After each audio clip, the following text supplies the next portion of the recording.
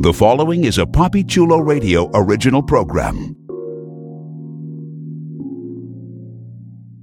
The views and opinions expressed in the commentaries and/or interviews in the following program are solely those of the individuals and are not views of Papi Chulo Radio, its parent, affiliate, or subsidiary companies.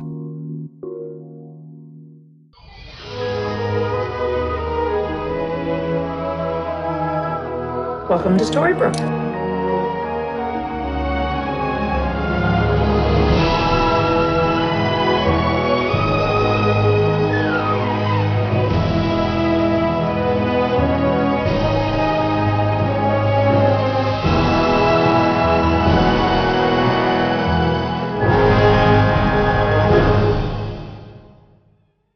Welcome to Storybrooke Weekly Mirror, the unofficial Once Upon a Time internet radio show exclusively on PapiChuloRadio.com. Papi Chulo Radio, pop culture on demand. Today is Monday, November 7th, 2016, and I'm your host, Jeffrey Aruz. During tonight's broadcast, we're going to recap, review, and dissect the latest episode of Once Upon a Time.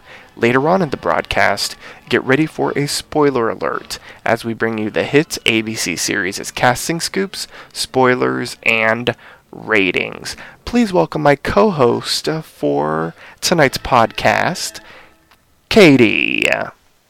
Hey guys, I'm excited to talk about the episode with everyone. I'm excited to talk about the episode with you too, Katie. Yeah, sounds great.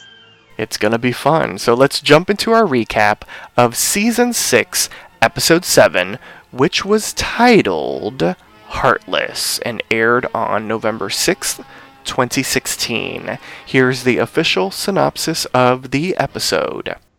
In a flashback to the Enchanted Forest, Bandit Snow dodges a bounty hunter known as the Woodcutter, while Shepherd David goes on a fateful journey to sell his family's farm. In Storybrooke, the evil queen threatens to destroy the town and everyone in it unless Snow and David surrender their hearts. As Emma, Hook, and Henry prepare to defend Storybrooke, Snow, David, and Regina search for a magical sapling created by the first spark of true love. Regina uses Golds and the evil queen's burgeoning romance against them, and Zelena offers Belle some friendly advice. Alright, Katie, although I feel like the Henry section of this press release that I'm reading as the synopsis wasn't really in the episode, but Katie, fill us in on your initial reaction for the episode Heartless. You know what? I really like this episode. I mean, I say that all the time, whatever, but I actually genuinely really like this episode. I thought we got some Snowing backstory that really worked. Because the Snowing backstories in the first couple seasons, I say, were really strong. And then, I always enjoy a good Snowing backstory, but they haven't been as strong, in my opinion. And I thought this one was pretty great. It put a new spin on everything. And I loved something that they did that we'll get into later through the flashbacks that carried over to the current time. And I know you think it's a cop-out, but I really liked a twist on something that we see a lot with this couple that we got at the end of the episode. And there was a great Captain Swan moment for me that I was not expecting at all, that I liked a lot. And I still hate Rumpelstiltskin, so nothing's changed there. All right now. Katie, why do you think you know what you think you know? Are you getting some psychic emotions? Maybe. Interesting. Yeah, lots. Okay. Well, I thought the episode was okay. And this is the second episode in a row now that I feel was just okay. And maybe it's that I'm hyping myself too much because the writer of this episode was Jane Espenson, and she usually does like really great episodes. And for me, it was like okay, like, and yes, Katie, you're right. I feel like the sleeping curse trope has been used a lot. Like season 2 was like the sleeping curse season, and yeah, and there's something that I'm gonna bring up about the sleeping curse, which I feel like you've read on the internet, which kind of annoys me, in a sense. Oh, no. And we'll discuss it when that happens, because I feel like they didn't consult the Once Upon a Time Bible and go over exactly who can fall for a sleeping curse and that kind of thing. But besides that, I don't know, I just thought it was an okay episode. I did really like the flashbacks. I thought they were cute. Although, well, I have a lot to say about the woodcutter. But, besides that, the presents... Dan Scott? Pardon? Dan Scott for One Tree Hill? Oh, gosh. And the present day stuff was like the okay part. It just, I don't know. There was a lot going on. Some of it I liked. Some revelations that came out, I liked that it came out, but I don't know, like the whole sleeping curse thing again. I was like, really? Like, are we gonna like start wiping people's memories again? And that kind of stuff? And let's do a new curse. Yay! No. Whatever. Oh gosh, Katie. No one cares, Jeffrey. Everyone cares, Katie. I'm just kidding. Okay, well, someone cares, maybe. I don't know. Who knows? But before we start caring and we get through a recap of the latest episode of Once Upon a Time, here's our announcer with a few reminders on how you can interact with us. Like us on Facebook, facebook.com/Storybrooke Weekly Mirror. Follow us on Tumblr, storybrookweeklymirror.tumblr.com. Follow Poppy Chula Radio on social media.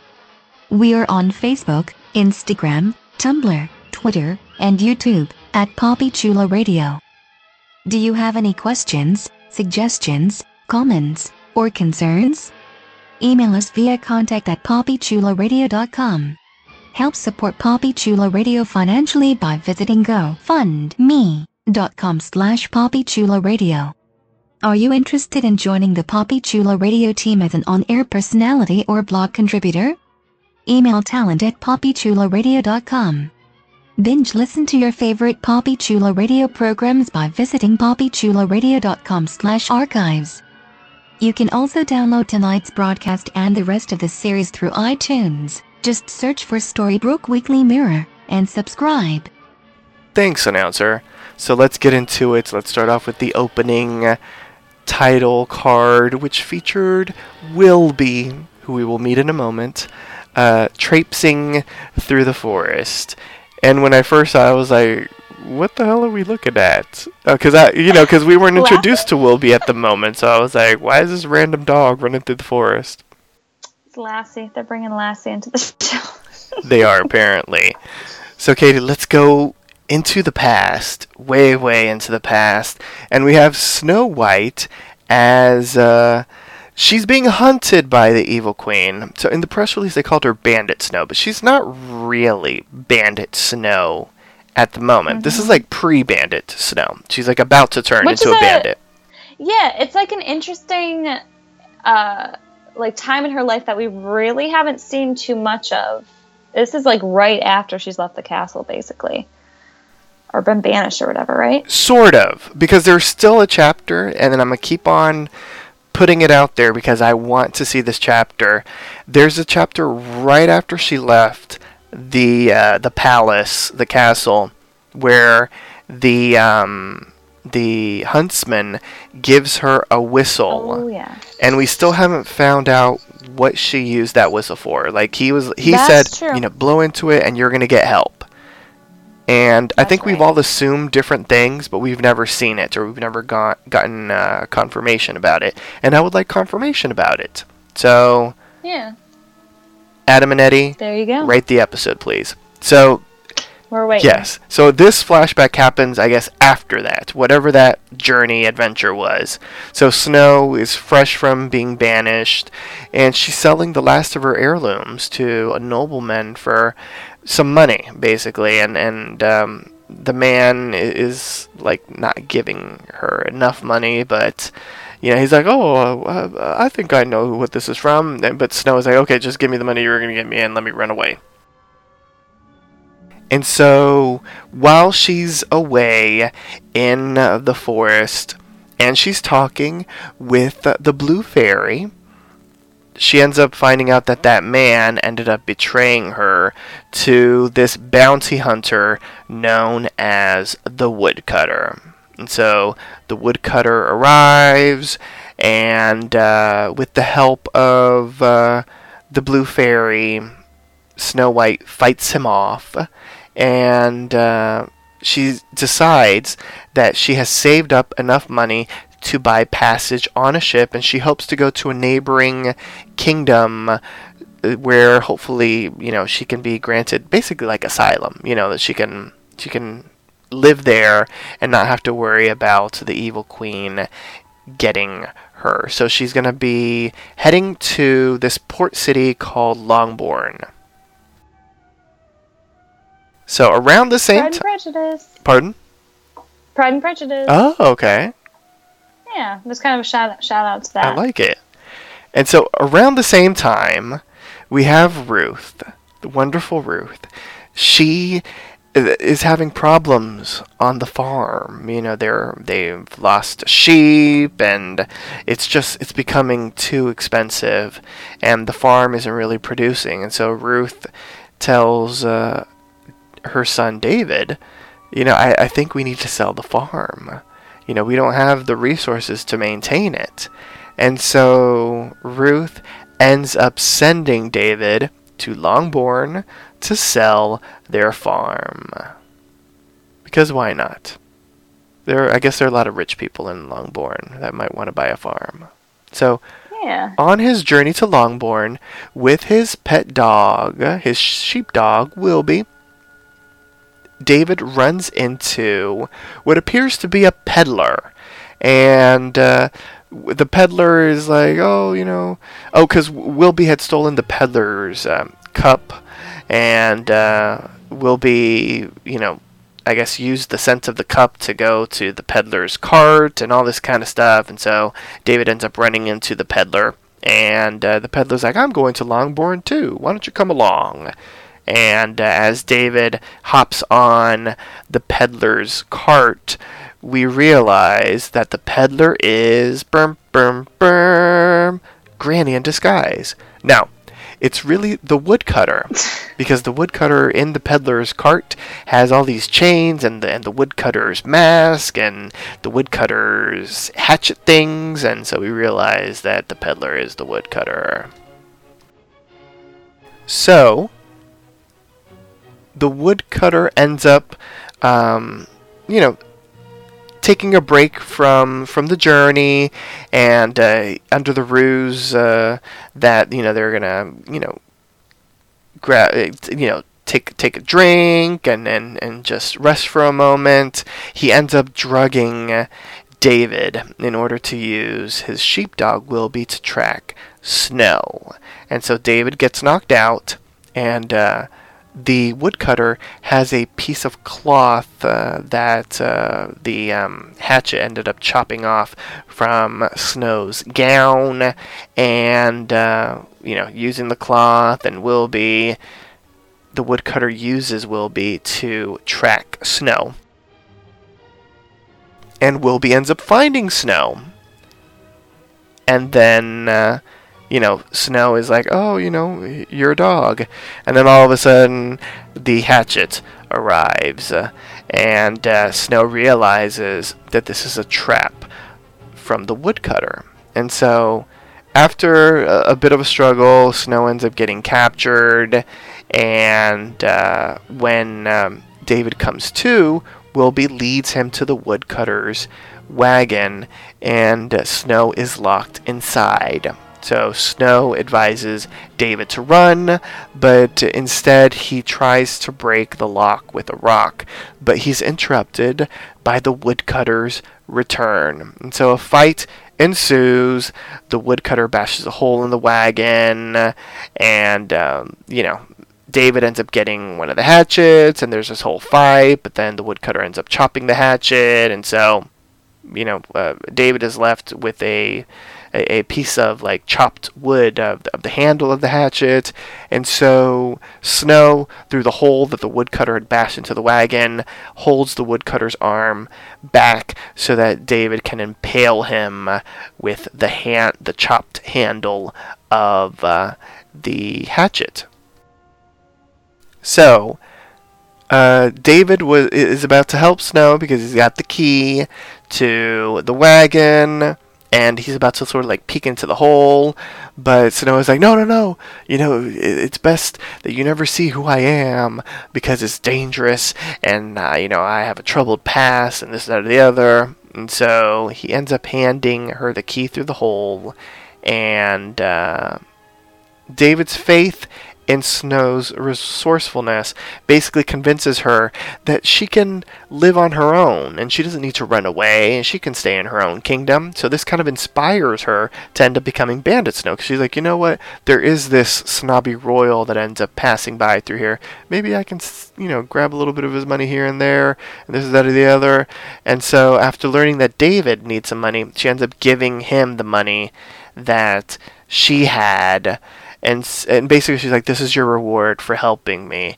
And as their hands touch, a magical spark of true love gives birth to a sapling into the soil at David's feet. Bookmark that sapling, because we'll talk about that a little bit later. But Katie, let's talk about the flashback as a whole. Let's talk about pre-Bandit Snow, Shepherd, David, the woodcutter. Let me start off by talking about the woodcutter. My problem with the woodcutter was, if he's this big, badass bounty hunter, why was he so freaking inept? Like, he did not seem like a badass. Like, he didn't, like, when Snow was like, oh, the woodcutter, like, I was, like, expecting this big, ferocious, powerful man, and he just didn't live up to the hype, in my opinion.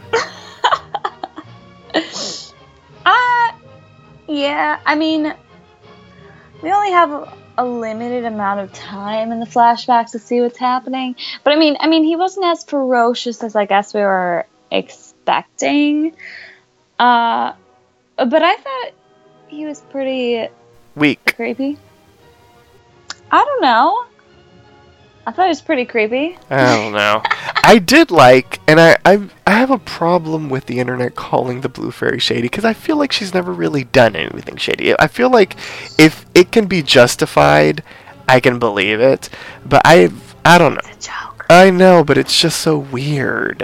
It's like, because it always happens, and I'm like, she's never really been shady. I'm like, the only thing she's ever done that's shady is she ended up not telling them that Pinocchio was in the tree. Mm-hmm. So she's shady. Oh gosh, but I did like that she was there, and like I've always liked the friendship between her and Snow. So that's why I guess I've never really bought into the whole shady thing, even if it is like this huge internet joke. Although I feel like some people actually really believe it. And I like their friendship, and it was nice to see another little aspect of it, because we really don't see it as much in Storybrooke. Mm-hmm. And we used to see it a lot more in season 1, in particular when they used to have the, whatever you would call it, the war tribunal and that kind of thing, where apparently Granny was one of them, which that's still kind of funny in my mind. Shout out to Granny. I love it. Love Granny. I love it. She's pretty great, man. She is, I believe it. So that scene was really nice to see. What did you like about the flashback, Katie? I don't know. I really liked the fact that Snow and Charming were working together without even knowing who each other were. And, I mean, we're so used to them working together in the present and even in flashbacks after they've met, just because of who they are. They're the tag team that you want to see. And so, it was kind of cool to see them working together and helping each other even before they had even met, which is such a weird concept to think through, but it's really cool. It was really cool. I like how they played that. together. I loved Wilby. I want Wilby back, man. He was adorable. We've never seen Wilby Wilby since then. So what happened to Wilby? I don't know, man. He needs to come back. He got caught in a trap in the forest. Shh. Good lord. I'm not gonna lie. What I thought was gonna end up happening before, like, we fully realized that the woodcutter was this peddler, because I didn't really put two and two together in, like, the very beginning. Mm-hmm. And I was like, well, maybe he will buy Wilby from him, and that's how he'll get some money or something like that. Yeah. Nope. He was so cute, though. Man, I want that dog. But I don't know. I really liked the backstory. I liked how Blue was there and saved Snow, and I like how we see the difference between Snow then versus now, where she was all, love is just a joke. I don't believe in true love. And bam, in the future she does. So, it's fun to see the character development there for sure. But I really like visiting sections of the flashback that we have not seen very much of yet. Yeah. We kind of saw her becoming the Bandit Snow a little bit, which was exciting. So yeah, I really enjoyed it. I thought the whole magic sapling thing created by their touch was really unique. I like that a lot. And I wonder, does that happen with every true love couple? The moment that they touch, the moment that they realize that they're in love and touch hands or whatever, does that do that for them too? Are there are a bunch of random magical trees growing around random places? One would think, but it feels like it's just going to be a plot device for the present day stuff. Probably. But it was cool. It was cool. I will give them that. It was a cool plot device. I liked it. So I appreciated the flashbacks. I thought they were great. And I mean, Jane Espenson does a good job with Snowing backstory. So I always appreciate when she touches on that. Yeah, I liked the flashbacks. I feel like it was one of the strongest aspects of the episode. Because, I think we all know how I feel about Snow and Charming go on their honeymoon and fight Medusa. Yeah. This was definitely not like that. This was definitely a chapter that we hadn't seen that I thought was really neat to see. Mm-hmm. And I welcome flashbacks like this because it feels sort of like fresh and new and unique, which is always good to see, especially in a flashback, because I feel like a lot of times in the past they sometimes like shoehorn stuff in that, to be quite honest, we like really don't need to see. And like, I mean, I hate to bring it up again because I just mentioned it, but it's like that whole honeymoon excursion. Like, I feel like I could have lived perfectly fine without seeing that happening. Yeah. Yeah. So, other than that, I thought it was a really strong flashback, minus the fact that I feel like the woodcutter just, if you're a bounty hunter, you should be good at doing your job. Like, she's not even Bandit Snow yet, and she's outsmarting you. I'm like, really, dude? Hashtag no bueno. He just had a down day. Apparently, yeah. He didn't eat his Wheaties for breakfast, apparently. It's great. It just shows you how amazing Snow and Charming are. Exactly. That's exactly what it is. So let's get into the present day Storybrooke. And it's the middle of the night, and Snow's asleep. And we see creepy shadows of the evil queen in Snow's bedroom. And then all of a sudden Snow wakes up in the middle of the woods. And the evil queen emerges behind a tree. And she's like, oh, you have been so lucky. You have been so lucky, Snow White. And all this kind of stuff. And you were getting ponies on your birthday. And I didn't get anything. And so she basically, after talking about ponies for a moment, the evil queen reminds Snow that she wants her heart, and she wants obviously both her and David's heart, because their separate heart put together is one whole heart. And so the evil queen basically says that she will get their hearts, and Snow's like, no, we would never, you can't steal our hearts, because Regina put a protection spell on it. And Evil Queen's like, no, I didn't say I was going to steal your hearts. I said you were going to give your hearts to me. And so she ends up giving Snow a mysterious potion and is like, you have 12 hours to figure out what this potion is, and if you don't, this potion will be used on the entirety of Storybrooke, and everyone will die and suffer. And then she disappears. That was great. Thank you. And so Snow, I love, well, let me pause for a second. I love how she just stranded Snow in the middle of the forest in her nightgown. I thought that was fantastic. Right? Like, you could at least bring me back. I know, you could Uber me back to my apartment. You know what I'm saying? Anyway. Exactly. Snow ends up showing Regina the potion, and after running a test on it, because initially she didn't know what it was, and Hook doesn't trust water, he likes rum, she ends up using the potion on a potted plant, and she identifies the water as water from the River of Lost Souls. So Gold, as he's wont to do, ended up bringing back a souvenir from their time in the underworld / Underbrook, and yeah, it's water from the River of Lost Souls. So she's like, she's working with Gold. And so, yeah. So, after doing some research and trying to figure stuff out, Belle's like, I can't find anything in the books, but thank you for remembering me.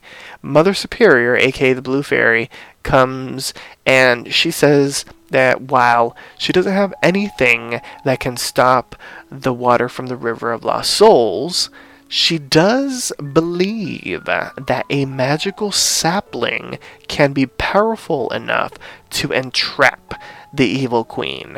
So they end up deciding that they're going to trap her in the Queen's vault after all of the magical stuff gets taken out.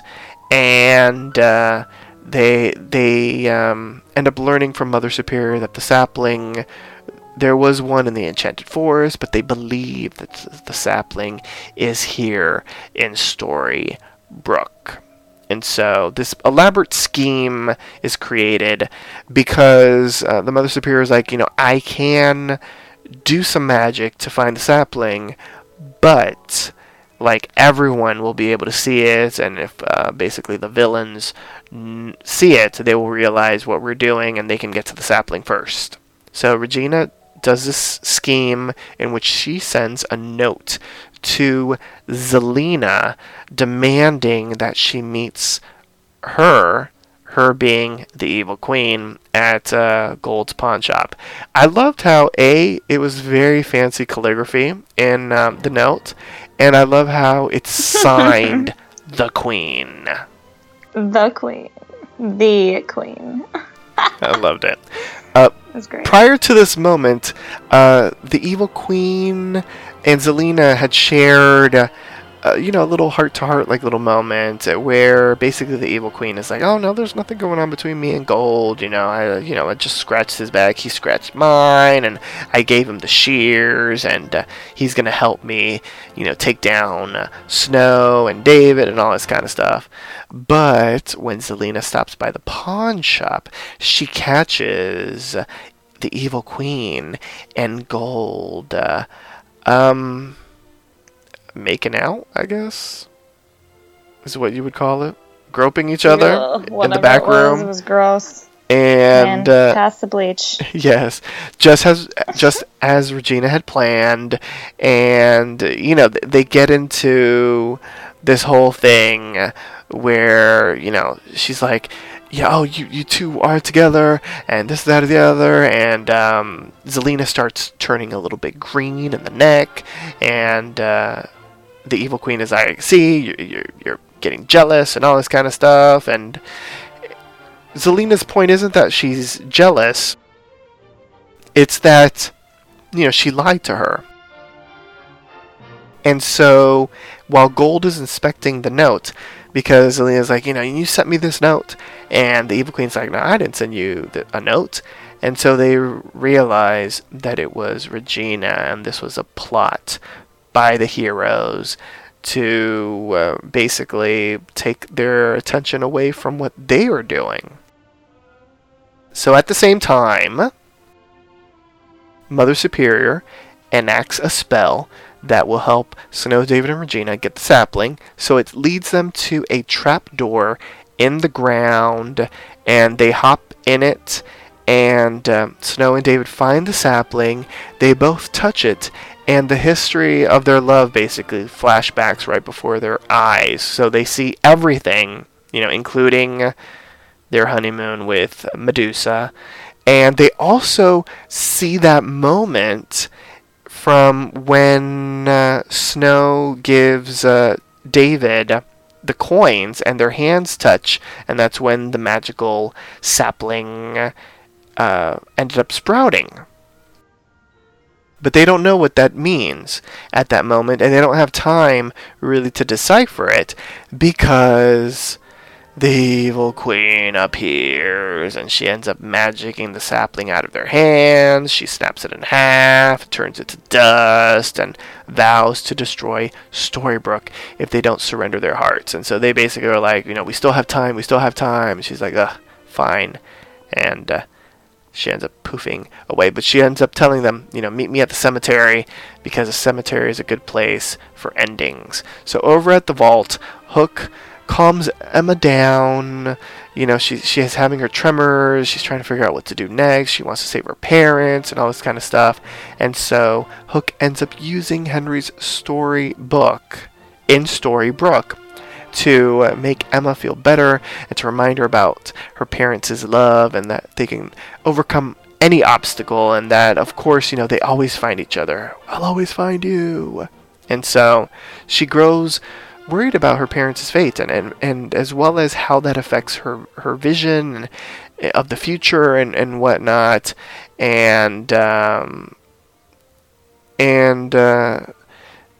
he basically tells her, you can overcome these visions, you can overcome anything.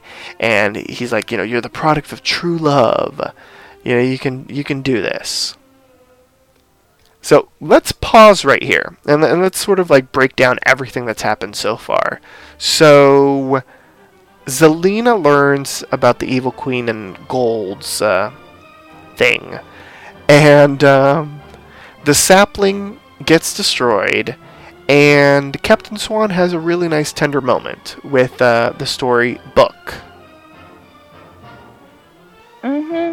Yeah, just commenting on that first.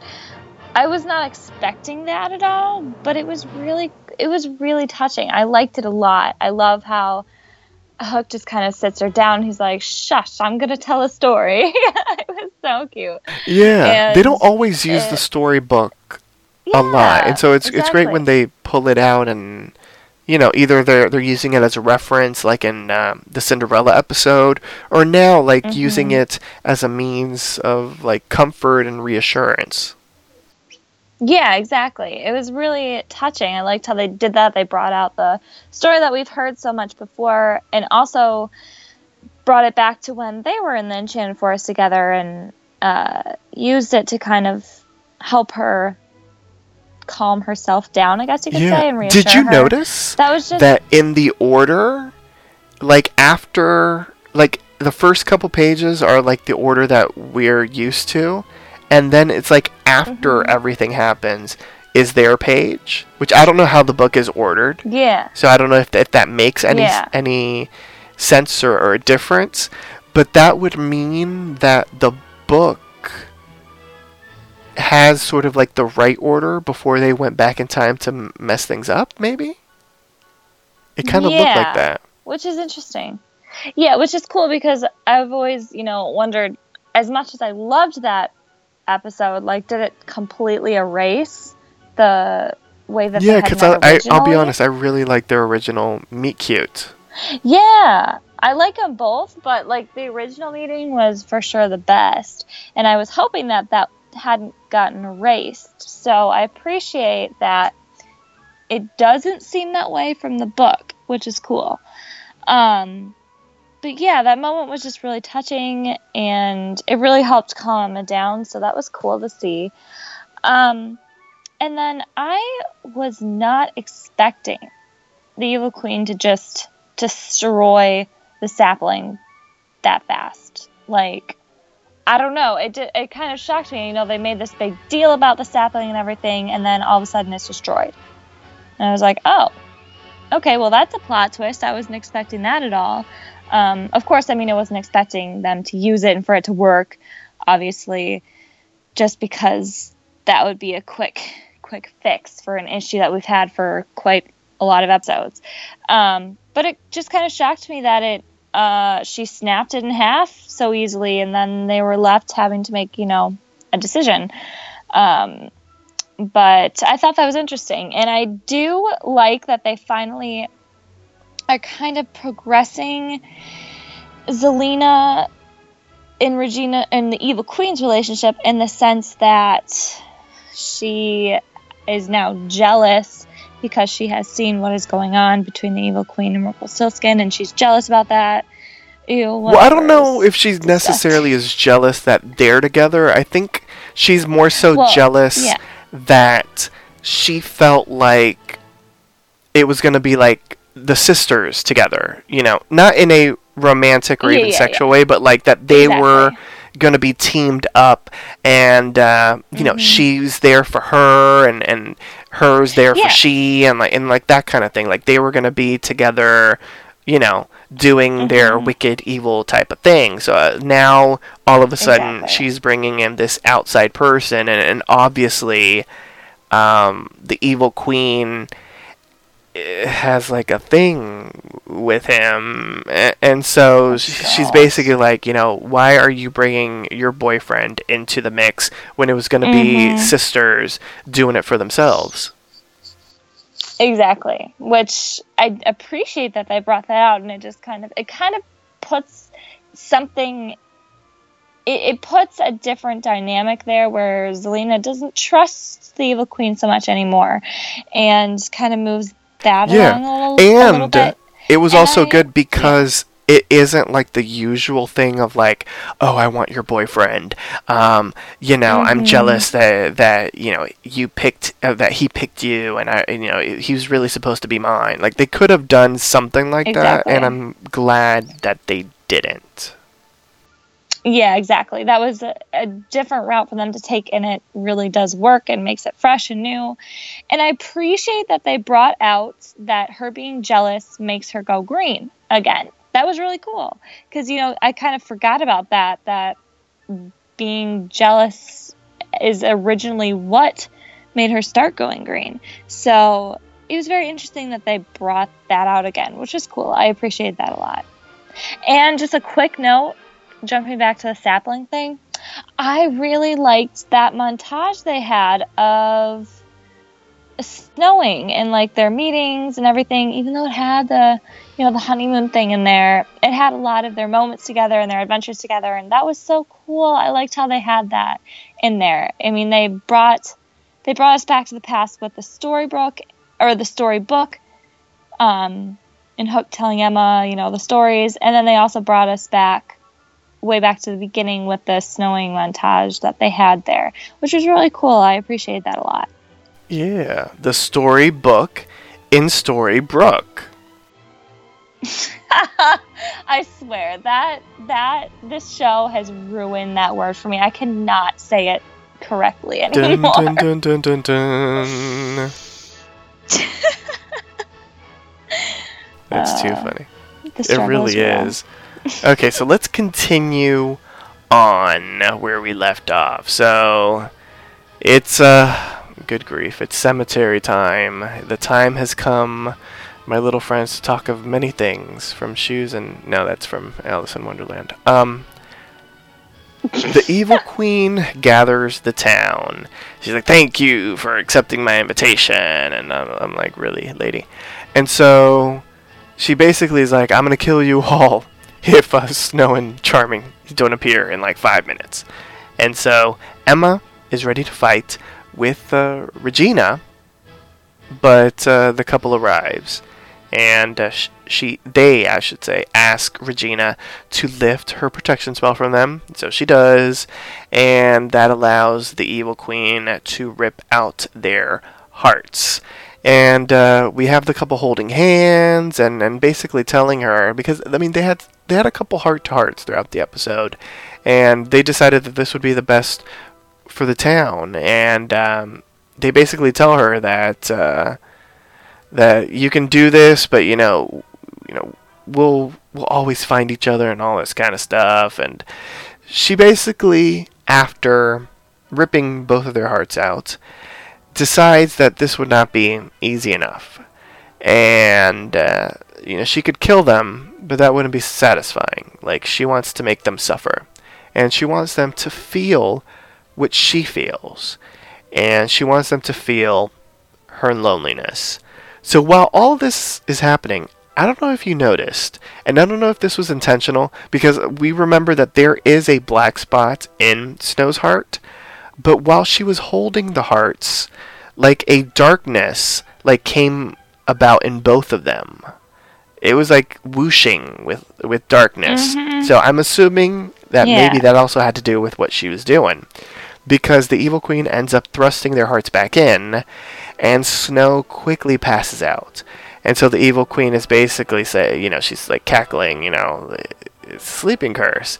And Charming is like, oh, sleeping curse, really? Like, we've handled these before. And so the Evil Queen says, well, this is a sleeping curse with a twist.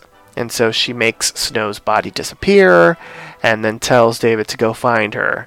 And so he searches for Snow, starts off at the loft, but then he ends up heading to the woods where she, I guess, had woken up in the middle of the night.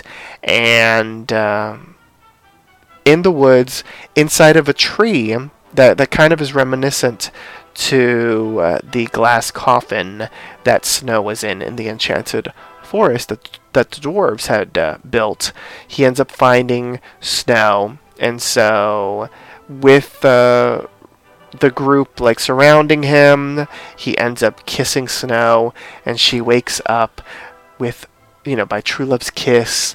But after she wakes up, David ends up getting knocked out and falling asleep, and he falls to the ground.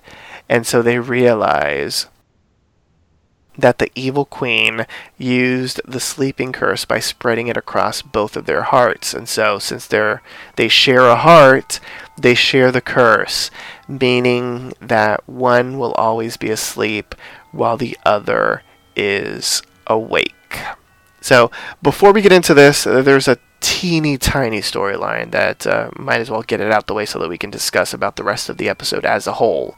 So at the cemetery, before the Evil Queen does her whole to-do, Zelena ends up sharing with Belle about the Evil Queen and Gold's team up professionally as well as romantically.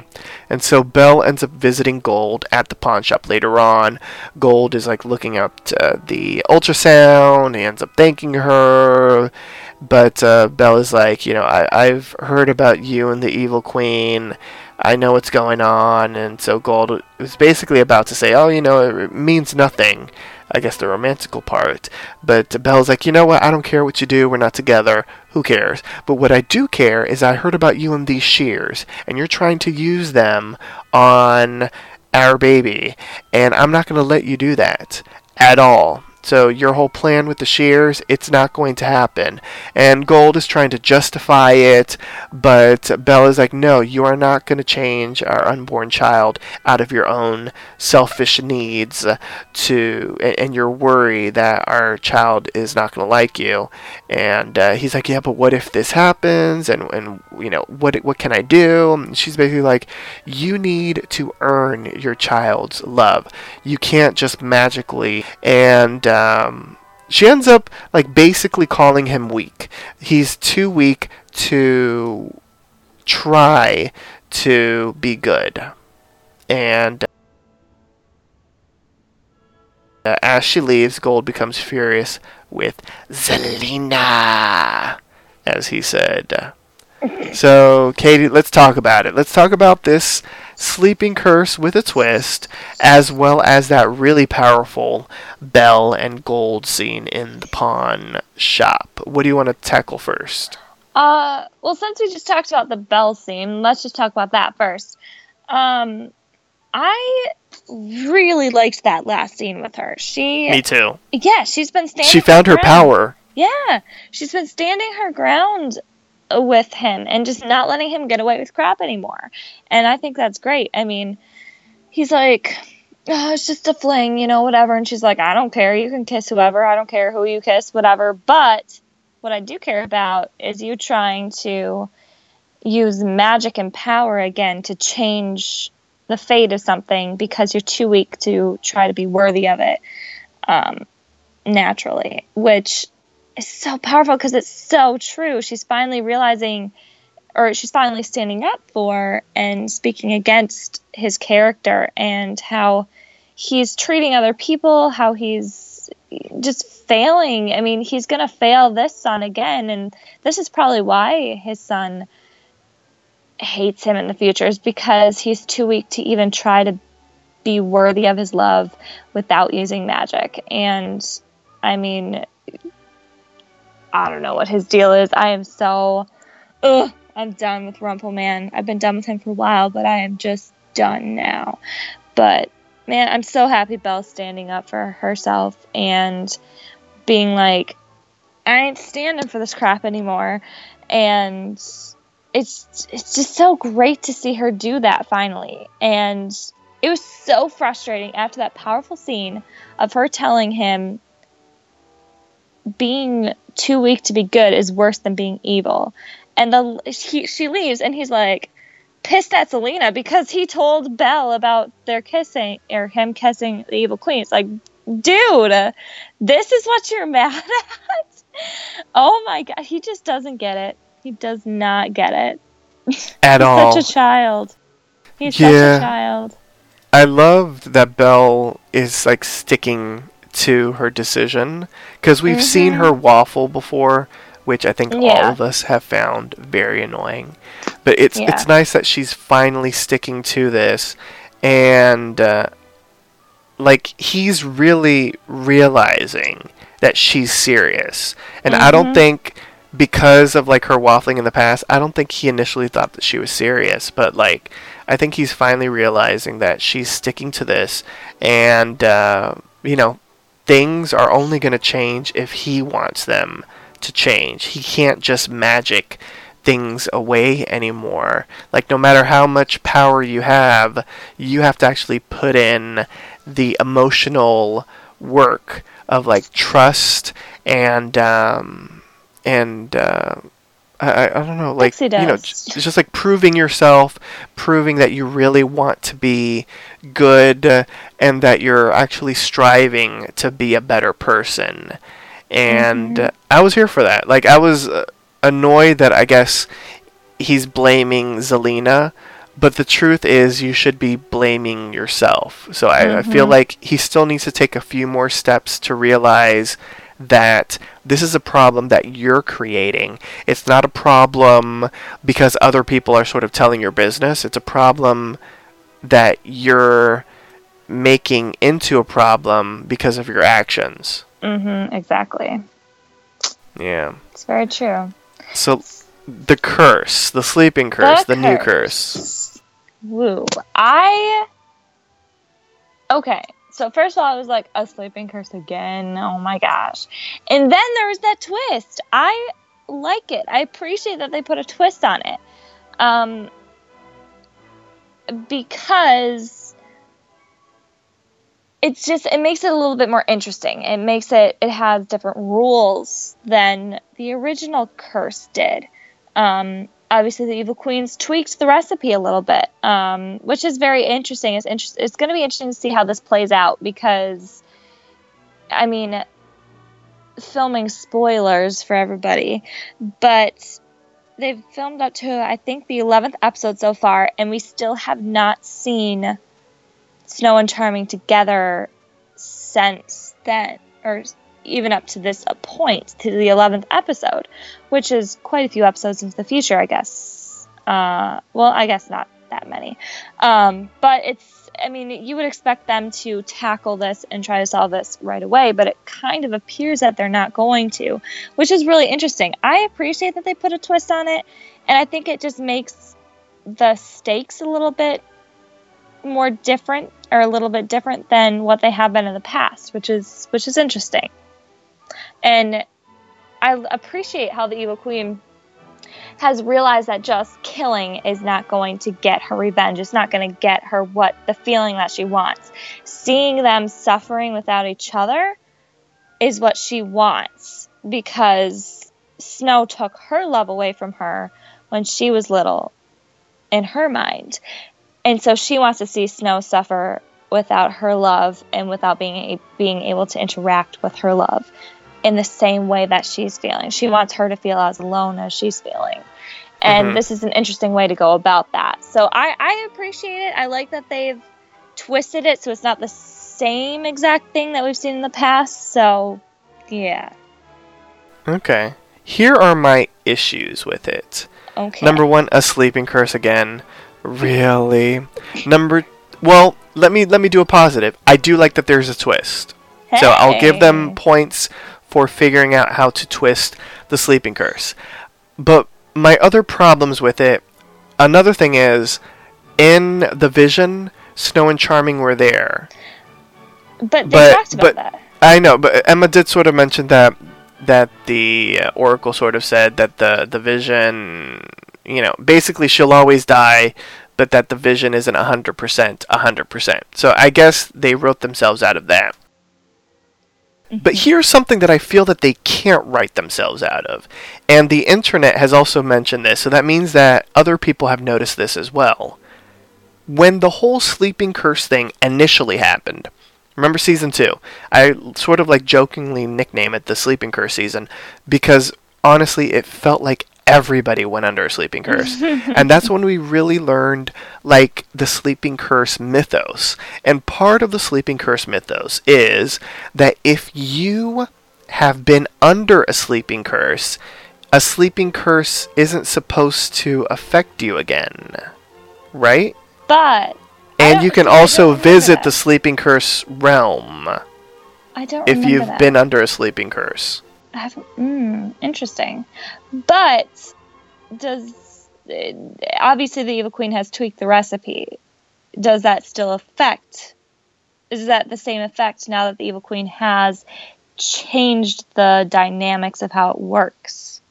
So you're saying that you can't be affected by the same sleeping curse, but if it's tweaked, then it would be a different sleeping curse? So you would be affected by that different sleeping curse? I'm trying to work this around in my mind. Sure. Trying to think of how to explain this. Well, yeah. So if she would have given them the regular sleeping curse that she's given them in the past, it would not have worked. Because they would be immune. Yeah, I would think so, because they have already been under sleeping curses. Correct, so it would not have worked because they would be immune to it. Yeah. So because she tweaked it, then it's a new sleeping curse. It's sleeping curse B. And because they've never had sleeping curse 2.0, then that's why they fell into the sleeping curse. It would be trying to figure out if this is a correct way of saying this. It would be like getting vaccinated against one type.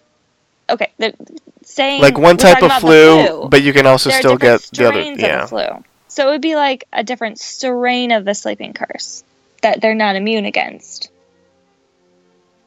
Because I'm assuming also because a lot of people have said, well, can't Emma or Henry or Neil kiss them and that would be True Love's kiss and wake them up? But I'm assuming that the Evil Queen would be smart enough to know that and add that into the recipe that is not going to work. Okay. Okay, I guess I can get that and get behind it, even though, and I'll say this, and I promise I won't say this in every episode, but really a sleeping curse? Bro! It just, that's what I want to say, like, to the writers. Like, again, But, okay. you know, it's like, here's the thing though, like, writers, please do not start wiping people's memories. Please don't bring about another curse. Because I feel like they've been doing a good job. Like, I get that Belle was recently under a sleeping curse, but that was kind of different in a sense. Like, there was a reason why she had to go under the sleeping curse. Mm-hmm. It wasn't But- like as far as like revenge and all that kind of stuff, like Yeah. what we're used to the sleeping curses being. So I kind of forgave that. Mm-hmm. But if they start putting more people under sleeping curses, if they start like bringing back some of the old tropes, like wiping people's memories and doing a new curse and that kind of thing, I'm just gonna be like, really? Like, can you guys not think of anything else? Because, like, this is a realm of magic. Like, there have to be other curses that are called different names that they can use on people. Like, it just, I'm like, you're going back to a sleeping curse. So, that's my only gripe about it. I do like that there's a twist, so I'll give them props on that. It'll be interesting to see how they use it because, you know, I'm sure there will be something where, you know, they really need David, and so Snow's going to be like, okay, David, let me kiss you, and I'm going to go to Betty Bye. And then all of a Yeah, sudden there will be exactly. something else where, oh, we really could use Snow's tracking skills. Okay, let me kiss my wife, and I'm going to go to sleep. Mm-hmm. Yeah, I mean, I am not totally upset with it. I mean, I would be upset with it if it was just completely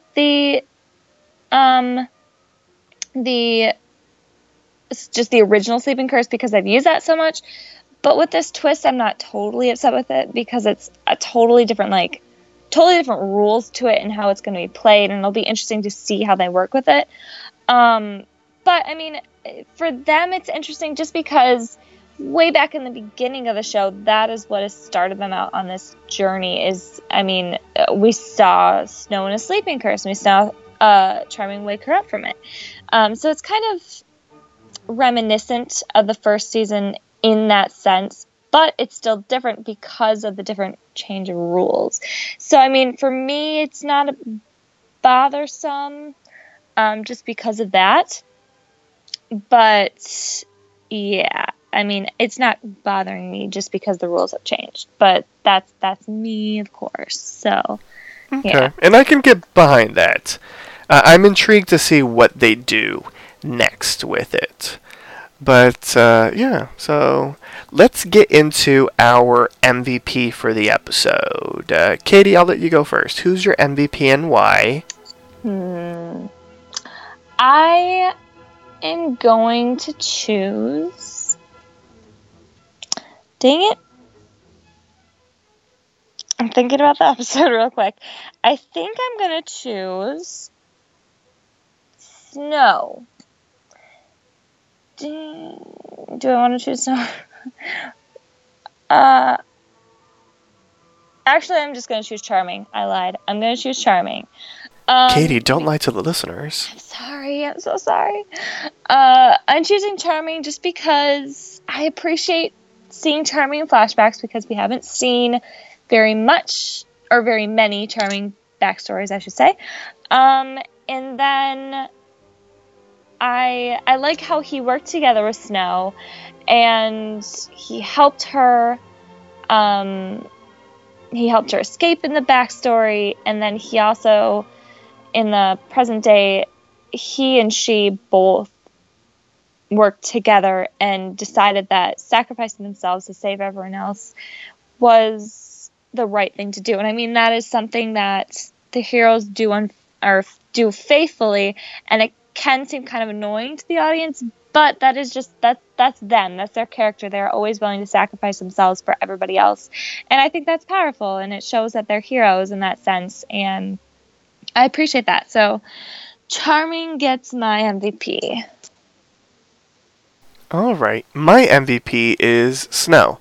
No, I'm lying to the listeners, just like Katie. My actual MVP is Belle, because I really liked that short scene at the end where she stood up for herself again. Like, we saw this a couple episodes ago out on the docks, and I liked that they have given her a strong backbone, and they've basically left her to stick to her guns, and they haven't allowed her to get swayed into believing gold like she used to. So I'm glad she's sticking to what she believes and sticking to her convictions. And I thought it was a really strong and powerful scene, and I'm loving this new Belle. I agree. So let's rate the episode. From 1 to 10 apples, the point system is allowed, and of course, if an episode exceeds your expectations and you feel that it is worth more than 10 apples, you may give it the coveted golden apple. So Katie, we'll start off with you again. How would you rate this episode? Yeah, okay, so I'm going to give it a 9. I'm going to give it a 9, yes. Because I thought the snowing backstory worked very well. It was one that didn't seem out of place, and it just worked. And Wilby, of course, he was adorable. And then I loved the magical sapling thing. I loved the twist to the sleeping curse. I loved the Captain Swan scene. I loved the Belle scene. I just thought there were a lot of really great scenes. I mean, it could have been better in the sense that they could have made the woodcutter seem scarier, I guess you could say. They could have extended maybe the flashbacks a little bit, or done something with his character to make him seem a little bit more intimidating.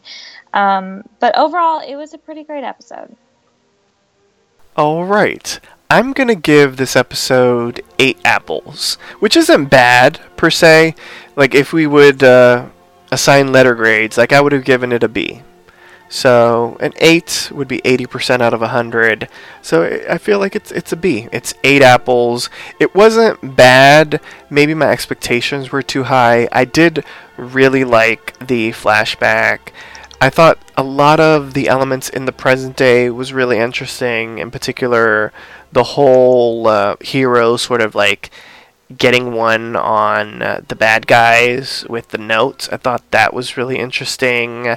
I liked the Belle scene. The Captain Swan stuff was really nice as well, as you mentioned, Katie. Mm-hmm. And overall, it was interesting to see the usage of the sleeping curse. I mean, I feel like I already spoke about that enough in the episode, so you all know my feelings on that. So that kind of like bumped the score down a little bit, but still it wasn't bad.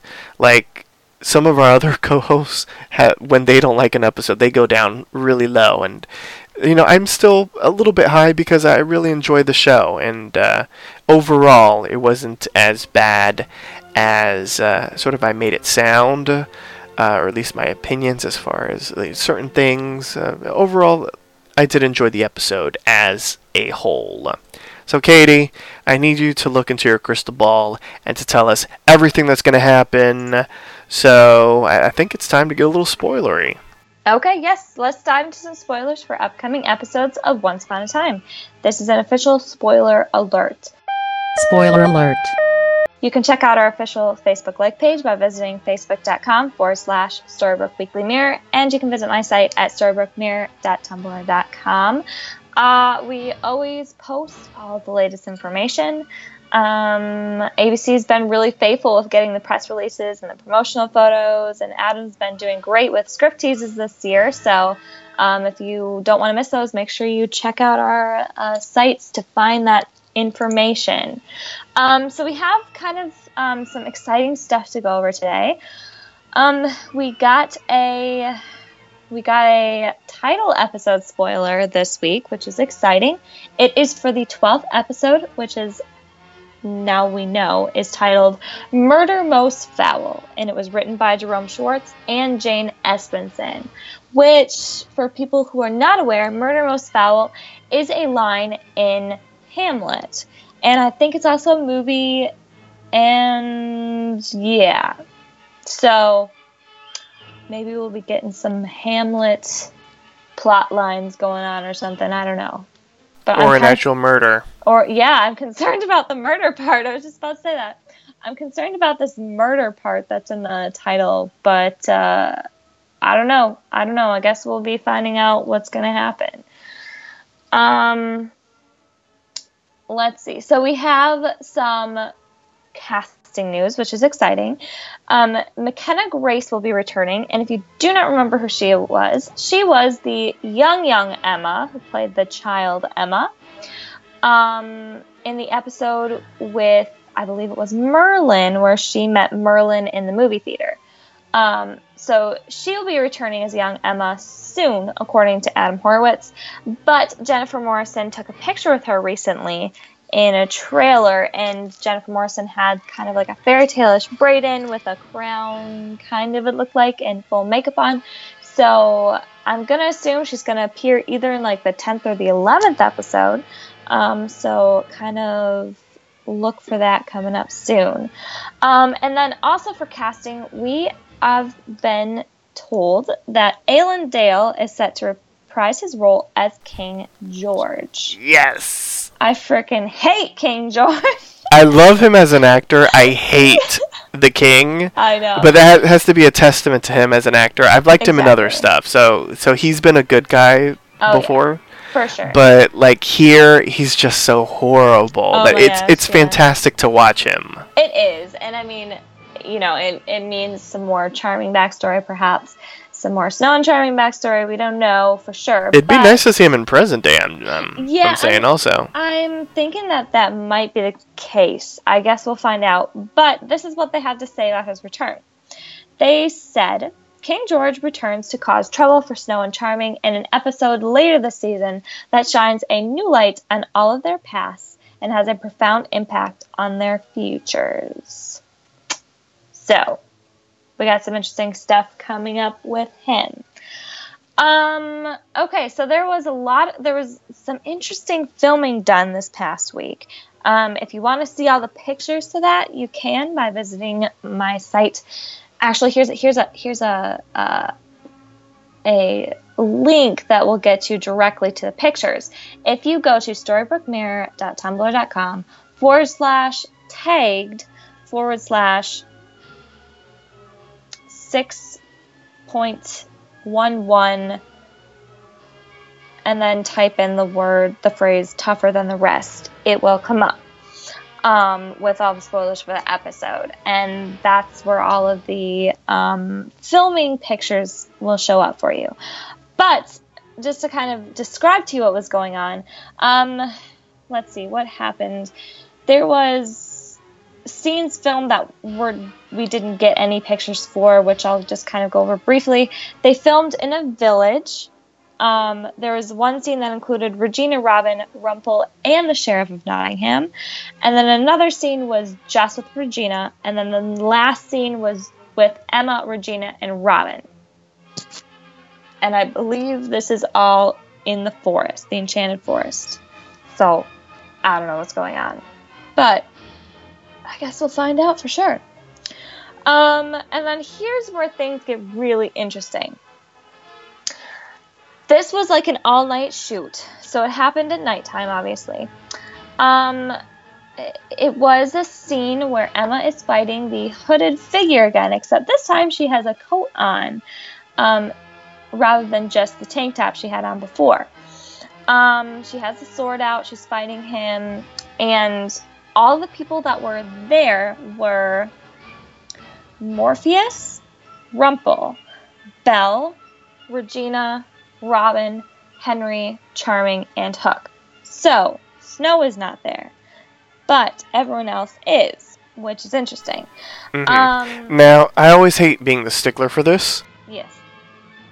Is it Morpheus, or is it Gold and Belle's unborn child? I was going to say this. I was going to say this. Kat, who is a regular visitor to the set, saw a call sheet and heard it over radios that Morpheus officially has, or the Rumbo Baby officially has a name. And his name is not named after someone who has died. His name is Gideon. Okay. Which is super interesting. Gideon was a character in the Bible. He was one of the major judges in the Book of Judges. And he basically was offered the position of King of Israel, but he refused because he recognized that God was the one true king of Israel, and he did not want to take that place. So he did lead as a judge, and he led one of the most peaceful times, or the time that he was a judge was very peaceful in their history. So that's Gideon from the Bible. Gideon also means, like the name Gideon, is a Hebrew baby name. In Hebrew, the meaning of the name Gideon is destroyer. It means destroyer or warrior, basically. So, very interesting. And I kind of like it. I like how they didn't go for... Oh, God, Balefire. Balefire or Neil or, like, Chip or something stupid. Oh, God, Praise Chip. God. I didn't even think of that. That would be horrible. They might as well call him Mrs. Potts. Right? So we can be thankful that they went with an original name. And it kind of fits. It fits with them, I guess you can say. So, Yeah. that's Now I want the interesting. baby to be Mrs. Potts. Is that wrong? Yes. No. So we have an official name for him. So he is not Morpheus anymore. He is Gideon, which is very interesting. So there you Okay, go. I There's like some that. spoilers. So basically, yes, that was a scene, and the scene appeared to suggest that Gideon is the hooded figure. And we see Emma punching him as she kind of leans over him as he's laying on the ground. So crap is going down. Okay. Is going How down. does that even make any sense, I though? don't know. Like, why would he feel like he needs to fight Emma, of all people? Absolutely no idea. Like, wouldn't you be Plot fighting your twists are father coming if up. you hate him? Yeah, see, that's why I'm super confused what's going on. Which is kind of exciting because usually we can guess what's going on, but I have absolutely no idea what's going on. Which is really exciting. So, I guess we'll have to wait to find out, maybe. For sure. But that was a very interesting scene that happened. But another interesting thing with that was Robin was there, but everyone else was in their Storybrooke clothing, but he was in his Enchanted Forest clothing, which is really interesting. Because I still don't understand. Again, I don't understand something that's going on. I don't understand what's going on with him returning. Like, if we do an alternate universe, I understand why he would be in the Enchanted Forest scenes, but I don't get why he's in his Enchanted Forest clothing in Storybrooke. Yeah. Like, I can't either, because I've seen images of him there, and it just... It doesn't make sense. I know. But I'm sure they'll explain it. And they keep on saying he's not back alive again, and it's only for a limited amount of episodes. Yeah. So, I don't know what's happening. I guess we'll find out for sure. And then the last little bit of information was that Emma... Oh, I forgot about this. Emma and Hook and August filmed. But pictures were not allowed to be taken because they wanted to keep their costumes a secret. So obviously they are filming in the Enchanted Forest, and some sort of alternate universe is going on, which is really interesting. And I'm kind of excited that August is there, to be honest. But I guess we'll find out what happens. So yeah, that was a lot of the interesting information that went on with filming. And then just some basic information. I know that we have seen through filming spoilers that Gideon is probably the person behind the mask, but here's what the Once Bosses had to say about that. They said, as for whether Colin O'Donoghue, because they were interviewing Colin O'Donoghue for this time. So as for whether he or any other cast members know the identity of Emma's killer, it's only because the Once Bosses have made it pretty clear they had someone locked in from Go. We might have an idea, O'Donoghue teased, but we're not going to tell you. So it's Gideon. I'm pretty sure it's Gideon, but I guess we'll find out for sure later on. I would hope that you have an idea since you just filmed the scene. Exactly. I believe that this information might have been, they might have gathered this information while they were doing interviews with Colin O'Donoghue before they filmed the scene. So we don't know, but yeah. Someone asked, are we going to be seeing... Well, actually, you know what? This was in an article done by ET Online. They did another big article with people who asked questions on Twitter. And so Leanne, who is the writer of the article, went ahead and asked Adam and Eddie the questions. So someone asked, are we going to be seeing Regina acting more heroic this year? Kitsis said, we are going to continue to see the heroism of Regina, and she will be tested like never before. So you get to look forward to that, Regina fans. And then in regards to Robin again, I can tease that it will be sometime this season that he returns, Eddie says. I will say it's complicated. Fans will have to see what we are doing because it is not the Robin they know. Robin is not coming back from the dead. Or he's not coming back from death. This is an entirely new idea. It's multiple episodes and it's an arc, but it's not permanent. And then Adam said, we're glad you're confused and intrigued because we're not resurrecting him. We're not telling a flashback story. He said, it's a whole new thing and we don't want to tease it too much more than that. So I guess keep guessing, but I still haven't thought of anything that explains what's going on. And then the last little bit that someone asked was, what about another possible engagement this season? Eddie said, it has been a long time since we had a proposal on the show. You never know. I'd keep watching this season. You never know. As you said, it's been a long time, so who knows when we'll play that song again. So there's all the information that we've kind of been given this week. We do have a press release for the next episode, which is the 8th episode, titled I'll Be Your Mirror, and it was written by Jerome Schwartz and Leah Fong. And this is what the press release reads. Emma and Regina formulate a plan to trap the evil queen in a prison of their own making, while Snow and David adjust to life without each other. As Henry nervously prepares to take Violet to the school dance, the evil queen impersonates Regina to give him some advice that could lead him down a dark path.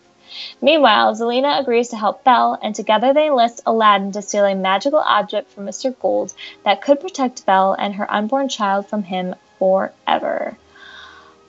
And then looking at the guest list, Granny's back, Doc's back, Sneezy's back, Jasmine and Aladdin are back, the dragon is back, which is interesting. And we did kind of see in the promo there was a shot of an actual dragon. Mm-hmm. And then, of course, Violet is back. So that's a lot of interesting things going on for this next episode, apparently. And then you can check out the promotional photos by going to my site, astoryofmary.tumblr.com. And then the last little bit of information was the ratings that came out. And this is a lot more encouraging than last week, which is, it was contending against the World Series and a couple important football games last week. So we did see a rise on this week. It rose 0.2 from last week's 0.9 in the demographics to a 1.1 in the demographics. And they also slightly ticked up in the millions of viewers to 3.53 million viewers. So that is definitely better than last week, which is exciting. So hopefully we'll see the show continue to go up or stay steady in the ratings. Exactly. Sounds good and promising. So on that note, join us next time for a brand new installment of Storybrooke Weekly Mirror. Once again, here's our announcer to remind you on how you can interact with us. Binge listen to your favorite Poppy Chula Radio programs by visiting poppychularadio.com/archives. You can also download tonight's broadcast and the rest of the series through iTunes. Just search for Storybrooke Weekly Mirror and subscribe. Like us on Facebook, facebook.com/Storybrooke Weekly Mirror. Follow us on Tumblr, storybrookweeklymirror.tumblr.com. Follow Poppy Chula Radio on social media. We are on Facebook, Instagram, Tumblr, Twitter, and YouTube at Poppy Chula Radio. Do you have any questions, suggestions, comments, or concerns? Email us via contact@poppychularadio.com. Help support Poppy Chula Radio financially by visiting gofundme.com/poppychularadio. Are you interested in joining the Poppy Chula Radio team as an on-air personality or blog contributor? Email talent@poppychularadio.com. Thanks, announcer. Katie, wish the listeners a good night. Good night, guys. Can't wait to talk to you next week. Thanks for tuning in. Download new episodes of Storybrooke Weekly Mirror every Tuesday via iTunes and the Poppy Chula Radio archives. New episodes stream via poppychularadio.com every Tuesday at 7 p.m. Eastern, 4 p.m. Pacific. Good night.